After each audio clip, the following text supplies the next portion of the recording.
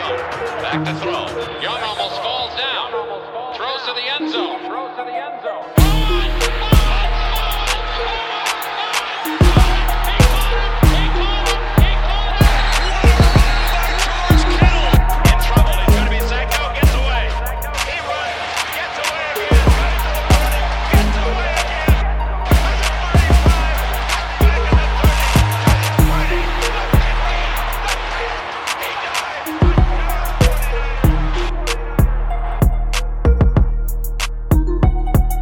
What is going on, 49er Faithful? Welcome back to another episode of Move the Chains. This is actually a championship game edition, which we're very, very excited to bring to you. With me, as always, is Alex. What's up, Alex? What's up, Sean? What's up, Faithful? All I got to say is, how about them Cowboys? That was one hell of a game. It's not how any of us probably predicted or drew it up. But, we were able to get a very, very hard-fought victory, against a bitter rival. It was a satisfying victory because once again, it really was. They make themselves look like fools at the very end of the game. So it was beautiful. Yeah, it was. It had that feeling to it now as it unfolded towards the end. I think had they just made their extra point, it would have been exactly the same deficit. Last year it was a 6-point game that we held on and squeaked it out. This year it was 7, but very well could have been 6. Yeah, there's definitely a lot to get into there, but like you said, Alex, it was very satisfying. The media by and large picked the Cowboys. Some of that, as as we talked about, it's done to stir the pot, right? Controversy and sort of being a contrarian is what sells, right? All these hot take guys on TV. So every year it's the Cowboys' year. Right, it's America's team. We went into all that, right? So, I think it was it was definitely satisfying. It was one of those games where your emotions are so up and down that even though you didn't play, you're not a coach, you're not a player, but you're so invested as a fan, as a diehard, that you feel tired after the game. Yeah, dude. It's there's a lot of standing up, a lot of sitting down, right? A lot pacing. Of yeah, exactly. Just emotions up and down, right? It's you go from happy to stressed, right? That's why we love the game. It's part of being a fan, but let's just jump right into it. The defense, absolutely showed up. It was a battle of the defenses, as pretty much as we thought would be advertised. And neither one disappointed, honestly. The Cowboys defense played well. The Niners defense played well. It's true to our script. We did give up some yards early, but then, we were able to make our adjustments. I think that was the theme as we moved along. Yeah, that Cowboys defense, they look pretty scary, man. Not going to lie. I think we saw Brock Purdy running around a few times. I think he got sacked in the first drive. I think there was a total of 2 sacks against Brock Purdy, but he protected the ball, no interceptions, no fumbles. He threw away the ball when he needed to throw it away. I don't want to use the word game manager, but he was exactly what we needed. You can't say that, we won the game because of Brock Purdy, but you're not going to say that we lost it because of Brock Purdy. True, but I put him a step up above, the prototypical game manager, right? Okay. The Alex Smiths, there are even guys like, let's say, I don't know, Jay Cutler. You have Flacco, early on in his career. Guys that you just don't mess up, just don't make mistakes, right? Mm-hmm. Those throws that he made to Kittle, over the middle. He had one early on in the game, and then one in that key drive late. And he had a couple of real clutch throws on third down. To me, what separates a quality quarterback, like you said, game manager, right? Not to pile on that term, but when it's 3rd and 6, can I rely on this guy to go make a clutch throw late in the playoff game, or are we just going to run the ball and punt the ball, right? Is it effectively over after 2nd down? Okay. The defense is going to put pressure. So if I have a quarterback where I can decently rely on him to convert 3rd downs, especially when they're manageable, right? 3rd and 5, 3rd and 7, that to me is the key. And I never felt a lack of confidence in Purdy in that situation. So I think I was happy with how he performed in that regard. Mm-hmm. Yeah, definitely. But Sean, you're right. It was a defensive game. I think the Cowboys offense did not surpass 300 yards. We barely surpassed the 300-yard mark. I mean, it was, I mean, the score says it all, right? 19-12. When you see those weird scores with a bunch of field goals, you know it was one of those cold ice, what do they call it? Ice shower or is ice game, I think it is. Oh, yeah. Yeah. Oh, you're going to be in the ice bath after. They're going to be bruised up pretty badly after that kind of a game, for sure. Yeah. A couple other things before we continue back into the game. Big shout out to all the Niner faithful that showed up to the game. I know just from talking, I was not able to make it, unfortunately, but I have a lot of friends that have gone to pretty much every game since the stadium opened. And this was one where we were a little worried about because Cowboy fans do travel well. They have played at Levi's twice before. That was once during the Chip Kelly year and once during Shanahan's first season here in 2017. So back-to-back years. They beat us both times. We were not very good, so I can imagine people selling their tickets. But, man, I was there for both, and it was a lot of Cowboy fans. It was the second game, Shanahan's first year, I think Ezekiel Elliott went off. Yeah. To make matters worse, I remember, 4 touchdowns. I was facing him in fantasy and in real life. So I remember that game all too well. And, man, I'll tell you, by the third quarter, there was a loud, audible, let's go Cowboy chants. It was just something else. I don't think I've ever been to a game. I mean, Steeler fans travel well. Bears fans travel decently well, surprisingly. Giants fans. Raiders could make a case depending on how they're playing in a given year because they're so close or used to be close. And Packers as well. I got to add them in. But that day with the Cowboys fans, I've never seen anything like it. Never seen anything like that. So, yeah, big shout out to everyone who, reached deep into their pocket to drop, $600 to $800 on tickets to that game. A couple things that we wanted to point out. Last week in the podcast, Sean, credit to you. You mentioned the 2 things that we need to focus on is no field goals. Let's try to get these touchdowns, and then also kick the ball when it's kickoff. Just kick it in the end zone, right? No. Oh God, yeah. Don't allow a return. I think I mentioned Turpin. Yeah, he was the MVP of the USFL. He's been a problem all year. Yeah, and we've given up big returns all year. So I think I exactly said what I exactly said was you're going to give up one big kick return, and all of a sudden they're at midfield. And that's exactly what happened. I think they had 3 big returns by him, if my memory serves correctly. So I know that the whole strategy is this, right? They move the ball up to the 35, like I mentioned. Which means it's easier for you to kick the ball out of the end zone. And the touchbacks are now at the 25 instead of the 20. So certain teams, I think it was when that rule change happened, people were just booting the ball out of the end zone, right? Take it at the 25 and don't worry about a big return. Mm-hmm. Credit to Bill Belichick, because he always is ahead of the game. He started kicking the ball just short of the goal line, forced them to return it because they can't down the ball at the 5, right? Yeah. Force them to return it and have it where your guys get down there and you're able to tackle them on the 17-yard line. Right? That 8 yards, I mean, you may not realize it, but every yard counts. This is a game of attrition, right? Every single yard counts. If you're able to consistently pin them back inside the 20, that's huge. But the risk you run is just like what I mentioned, right? They had big returns and they had short fields. And then I think we had one where Greenlaw took a stupid penalty, just like Ward did last week or week before. So it gave him a big return and then a 15-yard penalty.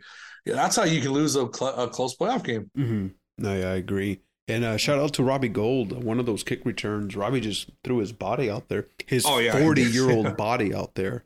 Let's remember that. And, of course, he's clutch. I think he made 3. Was it 3 field goals in this game? 4 field goals. He's 8 for 8 on field goals, and then he has I think 6 for 6 on extra points so far. On the contrary, the Dallas Cowboys, it seemed that they weren't, faith. They didn't have the faith in their own kicker, right? They went.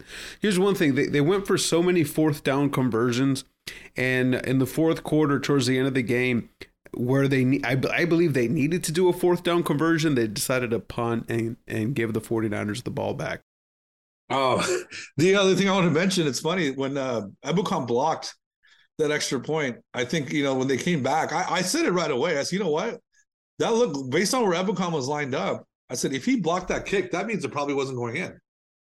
with the trajectory going that way, the way it went off to the left. Yeah. And sure enough, Fox comes back and they go, yeah, you know what? We're not so sure that would have been good anyways.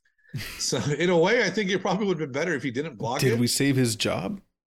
Is he still employed by the Cowboys, the kicker? He probably still is. You know what? He actually had a really good year. He was actually 90% on the year. He was 29 for 32 on field goals. It's pretty and good. He was 50 out of 53 in the regular season on extra points, one of which was one miss was in the last week. So he had 5 missed kicks through 16 games. And then in the last 3, he ends up missing five just in those 3 games alone. So, kicking is like golf. It's a little bit of a mental game. And, these guys will mention, I think David Akers mentioned it himself. He says, look, I almost cost his team. I feel terrible. This guy's been doing it. Bro, this guy, Brett Maher, he's only been doing it for 4 years, but, veterans will tell you the same thing. They lose that focus, and it's hard to get it back. Yeah. A couple of things in the game that I think was the reason why we won is we won the turnover battle. And that's something that we did mention in the previous episode. I mean, that's something that you can stamp in every week. You win the turnover battle, you're more than likely going to win the game. There were some dropped interceptions. I think Trey Greenlaw had a dropped interception. Oh, he had a drop pick 6. That would have sealed it. And just like the 49ers have been making those second halftime adjustments, I think the Cowboys only had 2 field goal drives in the second half. There was no touchdown drives. There was multiple punt drives. That's correct. Yeah, Alex. Yeah, actually, I have the numbers here. They had 2 3-and-outs, and then they had another one where it was 4 plays. So basically, another 3-and-out, where they just they didn't look very good in the second half. Yeah, offensively, they had 1 field goal, which was off of one of those short fields, where they moved the ball a total of 32 yards and got a field goal. And then the other field goal, which my stomach just sank. This was when Ray McLeod fumbled and gave him the ball on our 21-yard line. Yeah. So, yeah, they had 6 possessions. It was punt, field goal, punt, and then the end of the game. So that was it. Other than the turnover and that ridiculously long kick return, they didn't do anything in the second half. And one reason why I'd say my stomach sank, that game was played on the 11-year anniversary of the 49ers Giants 2011 NFC Championship game. Otherwise remembered for Kyle Williams fumbling the game away for us. But yeah, twice. So to have a fumble punt, I just shouted out right away. I was like, the fucking ghost of Kyle Williams lives on 11 years to the day. And the game was played at 3:30, same time as that game was. So, oh no. Yeah, but shout out to the defense. Right? Yeah, huge shout out to the defense. Seriously, that was a big stop to hold him to 3 there, because the way momentum, you just held him to a 3-and-out to open the second half, and then your special teams gives them the ball at the 20-yard line. It'd be easy for the defense to roll over and give up a touchdown there. So, yeah, big shout out to them. A couple things we wanted to mention with the pass rush. It's been a little quiet with this pass rush. I think we only got 1 sack in this game, and that's a credit to the Dallas O-line. They're one of the best in the leagues. I think they have 2 Hall of Famers in there. I think is it a guard and a tackle that are Martin and Tyron Smith. Yeah, for sure. Yeah, they are getting a little older, but they played a great game. Bosa for the second straight playoff game, I believe, was shut out from any sacks. I think the only sack that came today was from Ebukam. We were pressuring Dak. There were so many plays that you see Dak throwing the ball in, and then you see a defensive lineman's hand, inches away from bringing him down. Yeah, so. But Bosa had a good presence as well, though, with a tackle for loss. There was one where he was able to bring Zeke down. Correct. And also, on behalf of us as Niner fans, best wishes to Tony Pollard. That was a terrible injury. You want to win the game, but you never want to see anyone get hurt. True. I have broken my ankle before. I don't know. I think officially he has a broken bone in his leg. But right away, just the way he was. You saw the injury, and of course Fox. They have to replay it 50 times for you to really. They do, man. Drive it home, right? Now, if you remember against Seattle that game all those years ago, when Bowman tore his knee up, And Fox goes, "Hey guys, in case you missed it, here's it again. Here's play again. That 10 was more gruesome, times." man. That was gruesome. That was a bad one, right? But yeah, no. Again, for them to lose Tony Pollard, I think that definitely did affect their ability to run the ball. Oh yeah, it definitely affected their ability. Like I said, our D line was up to the task to stop them in the run game. Yeah, losing Tony Pollard just really put the spotlight on Ezekiel Elliott because it was a carry 1 yard gain, a carry 1 yard, 2 yard gain. It was it wasn't helping Dak. I know people use the whole cliche of he got paid and stopped carrying. No, I'm not going to say that. I think Ezekiel Elliott is just banged up. They kind of ran him into the ground. Yeah, right? And that's the concern you have with a guy like Josh Jacobs. With the Raiders, you cannot run the ball that way with these running backs if you want to have them for a longer career. Yeah, if you, I get it. You want to maximize their potential and their usage, but no, you can overtax a guy, and that's what ends up happening. He's only 28, and he looks like he's on the downside of his career already. Yeah, I think he's like 27, 28. Right. Let's talk about some weird plays. Towards the end of the game, Eric Armstead, it looks like he was about to sack Dak Prescott for a safety. Oh, yeah, for a safety. And I think he did mention after the game that he was just not trying to get a penalty because it looked like he touched Dak, and then Dak was able to spin away, and he got the ball out. I know years back they used to have a rule called in the grasp. Right. Then it was controversial. I don't know if it's been eliminated or they just hardly use it now, but basically they could blow a play dead if the quarterback was, firmly in the grasp of a defensive lineman.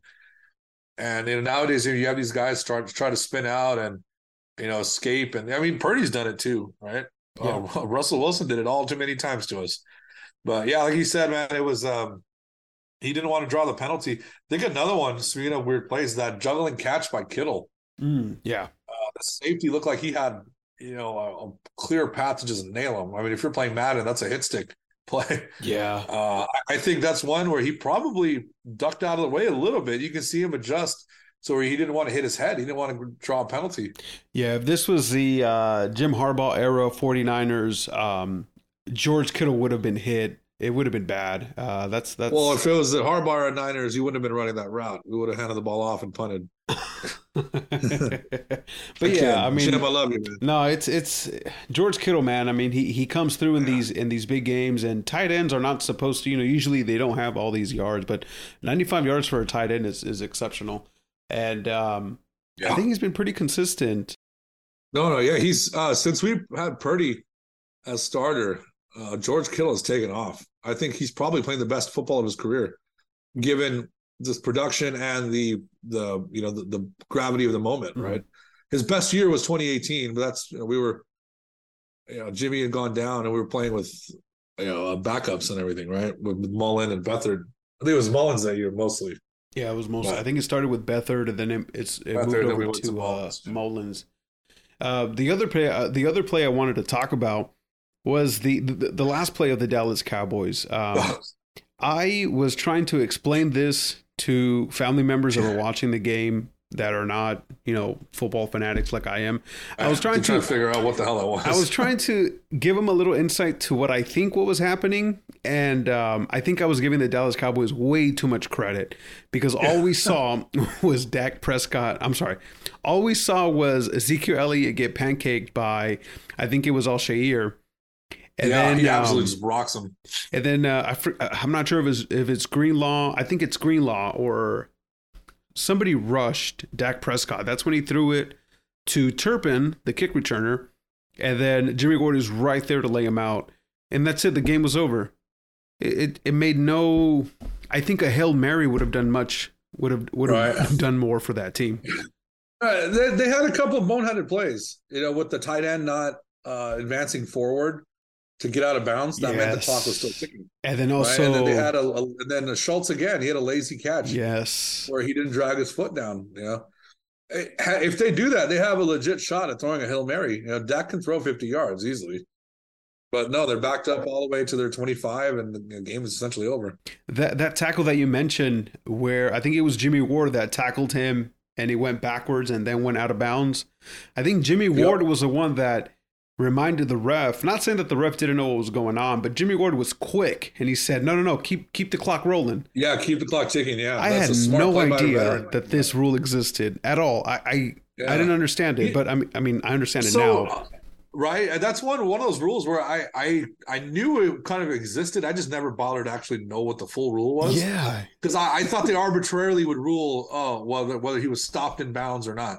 So the reason about him going backwards, right? It's a forward progress rule. Mm-hmm.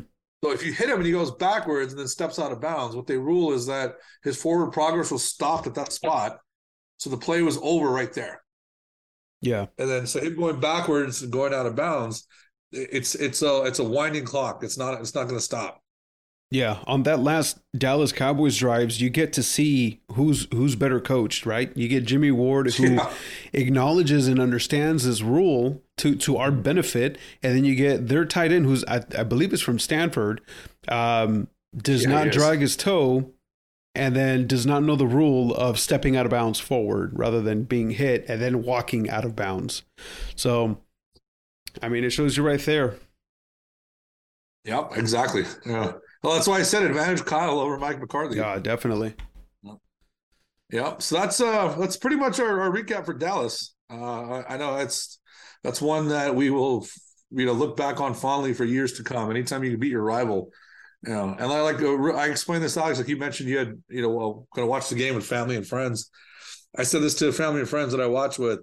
Everyone would ask me 3 years ago, maybe, hey, why do you talk about Dallas being a rival? Right. I said, let me put it this way. Imagine I'm at a grill, I'm barbecuing, and there's you're cooking chicken, you're cooking everything on the fire, and then you have something indirect heat off to the left side of the burner with no fire on. Well, the Niners-Cowboys rivalry is one where you can move it from indirect heat to the fire, and it picks right back up where you left off. Yeah.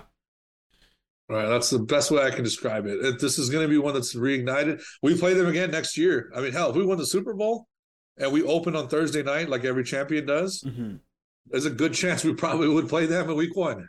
Ooh, yeah, they'll do that for the ratings alone. I think we were the second watched. You know they put there was 45 million viewers. Yeah, second most watched divisional game. There you go. And the NFL loves to put the Cowboys in that game, prime time, as much as it can, right? The defending champ, right? It was they played the Bucks a couple years ago.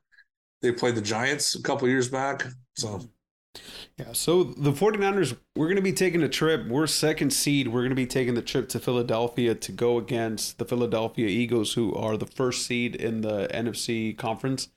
And right off the bat, Philadelphia is a hostile environment. This is not this is not Dallas. This is not not a friendly city at all. I mean, this is one where like Niner fans have quote unquote done a takeover or invasion on a lot of cities. That's not going to happen in Philly. There's going to be a lot of Eagles fans. I know StubHub was reporting that on resale tickets, 20% have been purchased from California. Mm-hmm.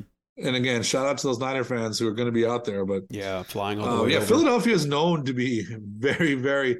Think of your typical your stereotypical rabid sports fan, how you see it in the media, right, in TV shows and in movies.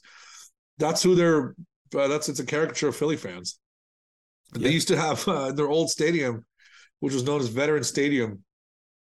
They actually had a jailhouse and a court in the stadium.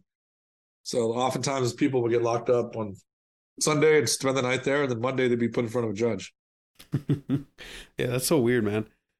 But let's dissect the team a little bit, right? Very similar to the Dallas Cowboys. They have a great O-line. Their center, Jason Kelce. They have a tackle, Lane Johnson. I think hasn't allowed a sack in 2 years. Sounds ridiculous. The other thing about this team is that they have a quarterback that is mobile, and I think that's something that out of any other team in the NFC other than Kyler Murray, kind of scares me a bit. I'm not sure how you feel, Sean. Yeah, I agree with that. There's no mystery. I can't explain why. I'm not that advanced of an X's and O's guy, but something just gives us problems with running quarterbacks since this current regime has been here. And you saw a little bit with Dak. He had a couple plays early on. I'm not sure if that was Cowboys abandoning it or if that was us adjusting somehow, but he didn't have those runs later in the game. It was a little bit earlier on. Yeah, one of his fourth down conversions, he ran it. Yeah, he took it. There was no one there. Which forgot to account for him, I think, on one of them. But Yeah. yeah, there's no mystery. Jalen Hurts has been. It's rare that you have a chance to potentially win Most Improved Player and MVP in the same year. He has been that good. Yeah. Jalen Hurts took a huge leap this year. Yeah. He from where he was last year as a passer. Yeah, and then that's big help to they acquired AJ Brown from the Tennessee Titans. Yeah, that's a big move that did. Yeah, they already had Devontae Smith. That trade was so bad for Tennessee that they actually fired their GM. Yeah, yeah. AJ Brown is a bona fide number one, a star receiver. I think this year he started to get the recognition. Next year onwards, he'll get it even more. He was drafted same year as Debo. Second round. With this crop of receivers, like with Debo, with AJ Brown, you have Jefferson, you have Jamar Chase, right? You have all these guys coming up. I put Ayuk in there, CeeDee Lamb, right? Jerry Jeudy. But yeah, again, and look, we talked about Dallas, right? I said, look, they lost Amari Cooper. Michael Gallup, I think, was a little hobbled or just not quite up to the same level. No, as he has been, and yeah, I said, I'm not so sure Seattle doesn't have better weapons than Dallas. And, nothing against A.J. Brown and Devontae Smith. I don't know. I don't think I don't know if DK Metcalf and Tyler Lockett aren't better than them two. You think so? I feel like the Eagles have a great deep threat. I think they have a couple things that could be our weakness, right? A mobile quarterback and deep threat. Just because we have Diamondou Lenoir, who's still young. Mooney Ward is doing a great job, but I mean, he can be beat, and then we have safeties that are, you wouldn't say that they're speedsters. So, D'Amico Ryans is going to have his work cut out for him. I mean, I hope it's a game where we don't start slow defensively. Mm-hmm. Where we give up some yards and like a big play or two. I feel like that's a little bit of a theme in the second half of the year, and then we clamp them down in the second half. But hey, this is a playoffs. This is a championship game. You can't afford to really start slow. Moving over to the Eagles' defensive line, a couple notable players on their D line. Defensive tackle Linval Joseph. Defensive tackle. They signed him from the Vikings. Vikings, yeah. Fletcher Cox. I know he's up there in age, but he's still making it work. Oh, he's still producing. Yeah. A young edge in Josh Sweat. Did they draft him? I think they did draft him because I'm thinking Redskins. I think so too. Not Redskins, sorry, the Commanders, but that's another. Oh, Montez Sweat, yeah.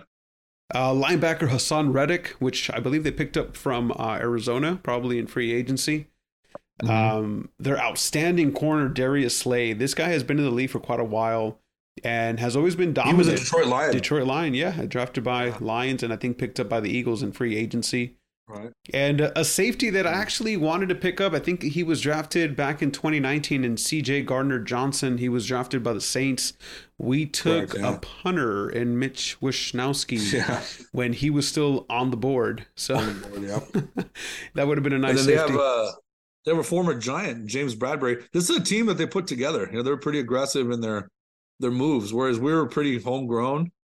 They have a lot of defenders that came from elsewhere. So credit to them. Credit to their front office and their coaches for building up a good defense here. I forgot to mention real quick, Sean. I forgot to mention in their offense, their tight end, really good tight end, Dallas Goddard, I believe. Goddard. Yeah, go ahead. Yeah, the thing that stands out about Philadelphia defensively, they have 70 sacks. Ooh. Oh, by comparison, we had 44, and I thought we had a good performance this year. Again, sacks don't always tell the full story. It's kind of like, in baseball saying, hey, I hit 60 home runs, and the other guy hit 41, for example, something like that. But doesn't mean that, that you didn't have a good year yourself. It's just saying that they made a lot of big splash plays, and they had 4 different guys in double figures. Wait, is this real? Brandon Hassan Graham Reddick? wasn't even a starter. Was that 16? Hassan Reddick? That's real? Yeah, 16 sacks for Hassan Reddick. 11 for Hargrave, Sweat, and Brandon Graham. Brandon Graham was the one who won the Super Bowl for them 5 years ago. He sacked Tom Brady and stripped the ball out and pretty much ended the game. Wow, man. That's yeah, I mean, because you switch over to the 49ers side, we got Nick Bosa, and then there's a huge drop-off. I think our next guy is Omenihu. And something you mentioned, Sean, off air, something that we're missing that we don't have from the 2019 season is that D Ford, that complement to Nick Bosa on the other end. Yeah, 100%. You know, missing D Ford on the other side, the other edge, especially on big passing downs, and then DeForest Buckner. You know that he was a big that defensive line was something else.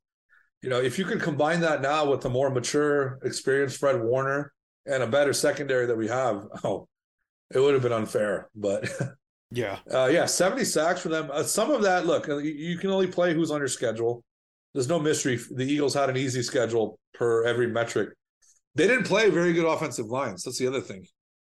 So you got to wonder, some of that, was it sacks piled up against bad teams, right? So one of the things about Philadelphia is that, you know, when comparing them to Dallas, you know, we talked about their pass rush. We talked about their secondary. Their linebackers are not as good, right? I mean, Cowboys have a better linebacking core. Leighton Vander Esch, of course, is their leader. Philadelphia, I don't subscribe too much into this whole, you know, super advanced analytics and whatever grades that they give. For me, sometimes I'm able to just look at, you know, see how they performed. The eye test. How many yards was that? The eye test, the eye right? Test. But some of it, you know, it's getting to the point where you do have to take that into account. You know, when they tell you that, hey, this team is graded A+, you know, and stopping the run and containing the receivers, but they struggle against tight ends, and sure enough, that's what happens. You know, you have to pretty much eventually, you know, give it some credit. So they have TJ Edwards and Kaiser White. Those are their two starting linebackers, right? They don't particularly jump off the page. One, Kaiser White came from the Chargers. Again, this is a defense that was put together, you know, via free agency. There's not a lot of homegrown players. All right, so it's a formidable linebacking core. It's just Kyle loves to attack the linebackers, right? And if we get our run game going with the play action stuff, that's how he's able to then attack those linebackers. I'm hoping we have a big game for McCaffrey, 7 to 9 catches, right? 10 catches, maybe even. Yeah. Same with George Kittle. Yeah, I mean, we can transition to, I guess, the quote unquote keys to victory. But I think the number one thing is controlling that clock. If we can limit the amount of possessions that the Eagles have, that's less, you know, big time plays, big throws to AJ Brown or Devontae Smith. And you remember AJ Brown burned us last Christmas Eve or December 23rd, I think, whatever the day was. Yeah, Thursday Night Football. Yeah, he had a very good game against us. And you know, controlling the clock, that's going to be complementary as well with the run game. So, Sean, you mentioned Christian McCaffrey, but you know, also Eli Mitchell. He did a pretty good job in the fourth quarter. I think those were tough yards. Yeah, he was able to get us a couple of first downs that were able to kill the clock even further. And just really, we didn't mention this, but he needed a slide in that situation. We didn't. Oh yeah, that's we kind of glossed over that. It's okay. We won the game, but yeah. For those confused, when he had that big run outside, if he slides there, the game is essentially over. I think there's like 9 seconds left. Yeah, it would have. Yeah, on the clock, right? It wouldn't have mattered. I think, Sean, you mentioned if the Eagles did get the ball, it would have been about 30 seconds less. So they would have had more or less 10 seconds or so to, try to pull a miracle. We mentioned time of possession. We mentioned running the ball, and the other thing is going to be, of course, defense. I mean, can we stop this air attack? I think Jalen Hurts. He had, less than 200 passing yards against the Giants? But it really seemed like he didn't really need to have that type of performance against that, I guess, lesser team. They ran him over, man. Yeah, that game was pretty much over after the first couple of drives. I don't think the Giants – I think there was actually I want to say it was Matt Mayoko who was on KNBR earlier or one of the stations. He said that the advantage from divisional weekend – goes to the Niners because the Cowboys were better for us to prepare for the Eagles. Like we encountered more in preparation than the Giants did in facing than the Eagles did in facing the Giants. Oh, for sure. Completely different. Right? So, I mean, it's almost like, you had an easier win, but you know, iron sharpens iron, right? Yeah. You know, that's one of the old cliches in sports. But in terms of matchups as well, I think it really does help us. I think those two teams are built pretty similarly. Just again, so Cowboys had a lot of 7-man fronts, meaning they had 4 defenders playing in the secondary. They didn't have to have an extra safety. That's humongous because you're able to then contain the run with 7. You can have an extra defender back for to play in the secondary to limit the passing game. So I don't know if the Eagles will be able to do that with their linebackers. We'll see what happens. That's going to be the matchup to watch. Mm-hmm. I think it's set up as a heavyweight fight. It's the top 2 teams. This is, this isn't one of those years where, I mean, like last year, we were a little bit of a Cinderella, right? A wild card team. Even the Rams were the 4th seed. It was actually number 6 at number 4, which that's a rare matchup where both the top seeds are out. Yeah, right. So this is a heavyweight fight. This is your main event, kind of a game. Mm-hmm. I think. Sorry, I'm expecting trick plays. I'm expecting both sides. I'm expecting Kyle and Nick Sirianni to come empty the bag of. Because this is going to be similar to the Cowboys. It's going to be a close game. It's going to be a defensive game, and I mean the biggest thing is containing that offense because they can score points and Jalen Hurts can run. And I mean the matchup I'm going to be watching is if we're going to use Fred Warner as a QB. As a QB spy, kind of stay in the middle and see if, we can try to contain Jalen Hurts. Okay. Yeah, that's actually a good point. That's one of those things I'm going to be looking out for as well. All right, just a couple of things to point out, actually. This is our 6th NFC Championship game appearance since 2011. That is unreal. That means in 12 years we've made it out to 6 championship games. Every other year on average we're in, we're knocking on the door of the Super Bowl over a period of 12 years. That is unreal. Yeah, I know this isn't the AFC where the JV AFC where the Patriots just had a second round bye every year to the championship game. We've had some tough games to get there, and from 1998 to 2010 we had 0. So it's been nice to be back in that. And I think actually total, if I'm not mistaken, I still think the Niners have the most appearances ever. It was 2 in the 70s, 5 in the 80s, 5 in the 90s. So, and then so that's 18 now. I think if you eliminate the 2000s, if you eliminate that decade and you start from our first Super Bowl, we are in half of NFC championship games, which is pretty cool. That's unreal. Yeah. But no, unreal. You're right, Sean. It's good to be back into this. If we do have an off year, we know that it's not going to be consecutive off years, right? Right. That's something that no one wants to return back to. That's a dreadful period. Yeah, it's bad. Oh man, yeah. Yeah. To add to that, Alex, actually, if you go back to 2011. 2014 is the only year where we were 8-8. We were mediocre. So in that time span, we are either going to the NFC Championship game or we lose 10 or more games. Yeah. There's no middle ground. All right. So 2015 we were 5-11. 2016 we were 2-14. 2017 we were 6-10. Although we finished hot. 2018 we were 4-12. Of course, 2019 13-3 went to the Super Bowl. And then 2020 we were 6-10, and that was the COVID year. So it's boom or bust outside of 2014. Yeah, no, that's true. Again, I mean, we've talked about this before, though, right? How the team was built, with the different draft picks that wouldn't have been there. Without Jimmy's injury in 2017, we don't have Nick Bosa, and who knows how this team looks. Yeah, but a few more things to get to. Kyle Shanahan was named a finalist for Coach of the Year, which I think he's way overdue for that. He is. I mean, come on. Just number one, it's not a lifetime award, of course. It's only given for this year, but he's been denied a few times where I think he did definitely deserve it. This year, he's on a 3rd-string quarterback who's a 7th-round rookie, their last pick of the draft, and they're knocking on the door of the Super Bowl. Mm-hmm. The other finalists are, ironically, Nick Sirianni of the Eagles, Doug Peterson of the Jaguars, and Sean McDermott of the Bills. Yeah, I think Kyle should hopefully be taking it this year. Like you mentioned, 3rd-string quarterback.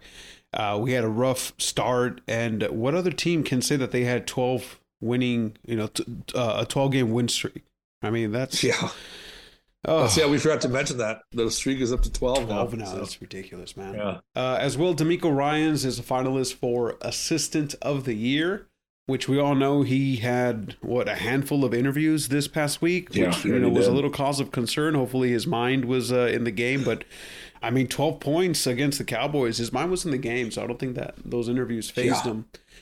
Purdy did edge out to be a finalist for Offensive Rookie of the Year.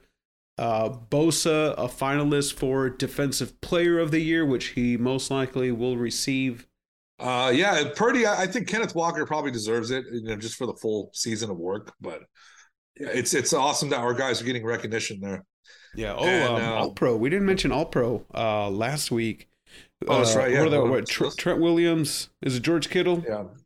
Trent Williams. No. It's Williams, Hufanga, Fred Warner. There's an offensive player. Another one aside from Trent. I think it is. It's Bosa. Bosa, Williams, Warner, and Hufanga. Oh, so one offensive player, 3 defensive players. Yeah. Gotcha. Okay. So yeah, I mean that's awesome, man. All pro. Yeah.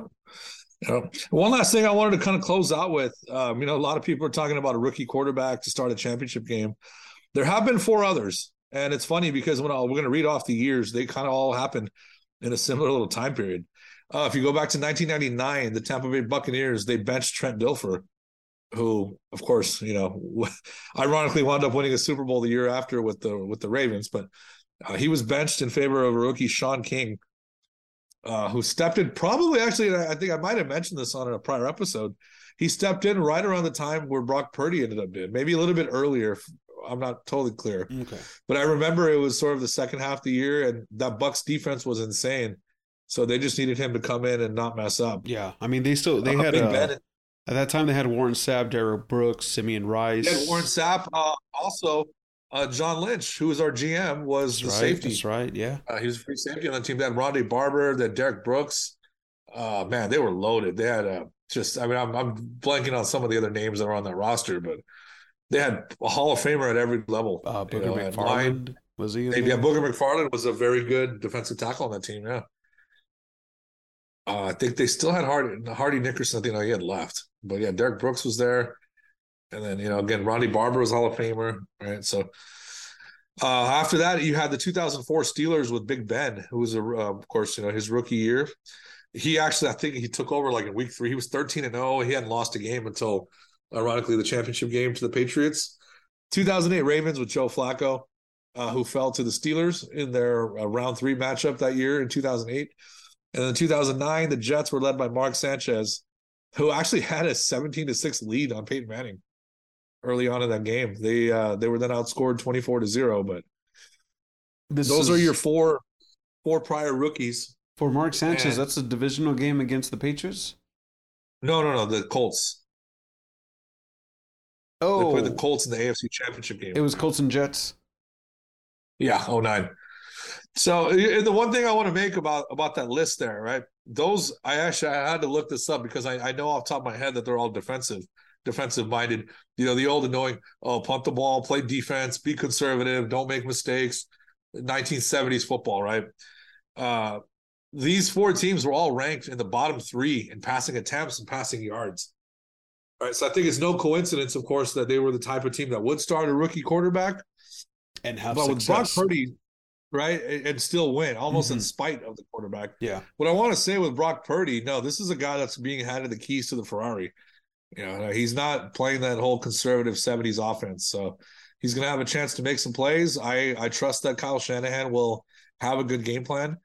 I give full credit to Dallas, Dan Quinn. I think he had a great game plan to stop what we were going to do. Yeah, he did. Nothing against Philly. I think there's just a little bit of a familiarity factor with Quinn and Shanahan that helped them. We've only played this current Eagles squad once. That was week 2 last year. I really don't think that's going to mean a whole lot when it comes to Sunday. That was so long ago. We're a completely different team. They're a completely different team. So, yeah, man. I mean, excited. The game is at 12 p.m. It's going to be in Philadelphia, Pennsylvania. Yeah.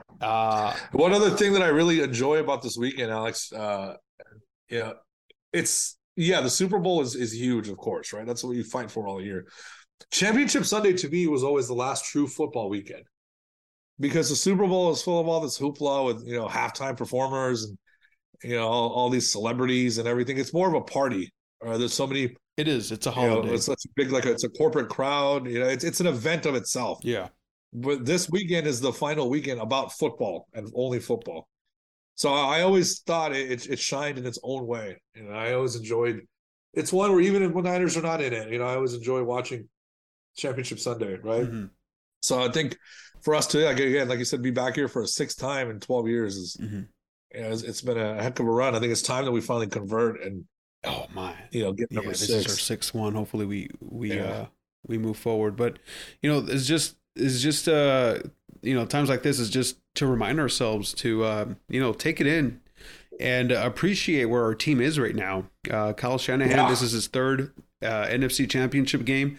He is tying Jim Harbaugh for 3 NFC Championship games. Obviously, both went to a Super Bowl. Neither one of them won. Hopefully Kyle can break that mold. But just to give you insight of how hard it is to get this deep in the playoffs.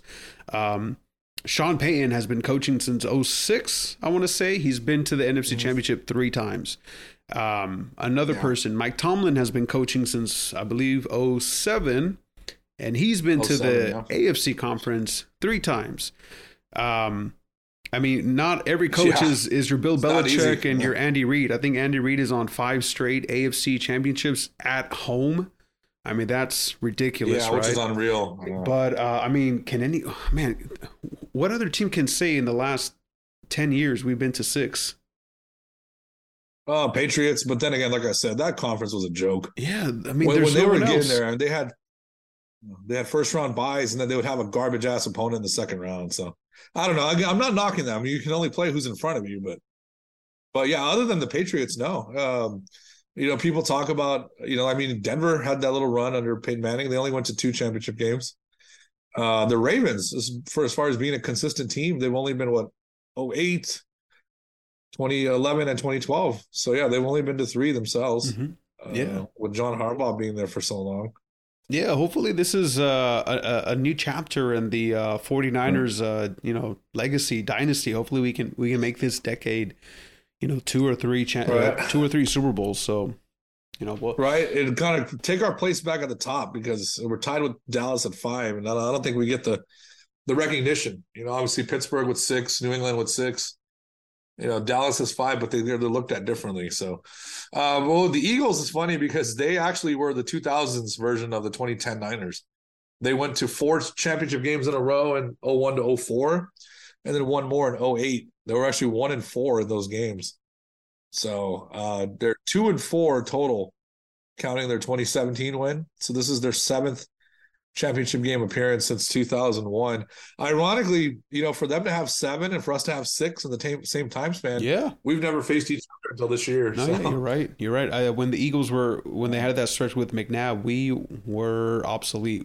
we didn't exist. Yeah. And same when they did it back again in 2008. I mean, was it Mike Singletary at that time? So just a reminder, Niner fans, appreciate moments like this because there's some franchises that don't sniff what we've been having in the last decade. So, man, do you have any? You want to do like score predictions? Yeah, Alex. If I'm going to throw a prediction out there, I'm going to say. Well, number one, let me preface it. Let me give you a stat. If we rush 35 times, then we will win the game. Okay. I think that's going to be sort of the barometer, the measuring stick, right? And I think we end up winning 27-16 is my prediction. Okay. I'm going to go a little higher just because I know that this Eagles offense can and will score. I'm going to say like 34-28, something like that. Oh, okay. 34-28. So we're going to be sweating it out then. 34-27. I give some field goals to the Eagles. Yeah, man, we're going to be sweating this out. I think this is going to be more entertaining than the Cowboys. The Cowboys 49ers games was entertaining for football fans, but is not entertaining for the average fan. Yeah, that's correct. You know what I mean? Yep. They're not gonna. It's like a baseball game where it's 2-1 and both pitchers are dealing. Yeah, you see. I think somebody posed the question: was that two good defenses or two bad offenses? Yeah, I said no. That was two very good defenses at work. Yeah, right both there. both There's a lot of quarterbacks. talent. Both quarterbacks are sweating. All right. Yeah. All right, man. We're gonna wrap this up. Hopefully, we're back next week with great news that we're heading to the Super Bowl, Yeah. and we'll see. Super Bowl episode would be awesome. Yeah, man. All right, faithful. I mean, until next week, I think this is going to be it for us for today. Any closing thoughts, Sean? That's it. Let's go Niners. 12 o'clock. Go Niners. Take care, faithful.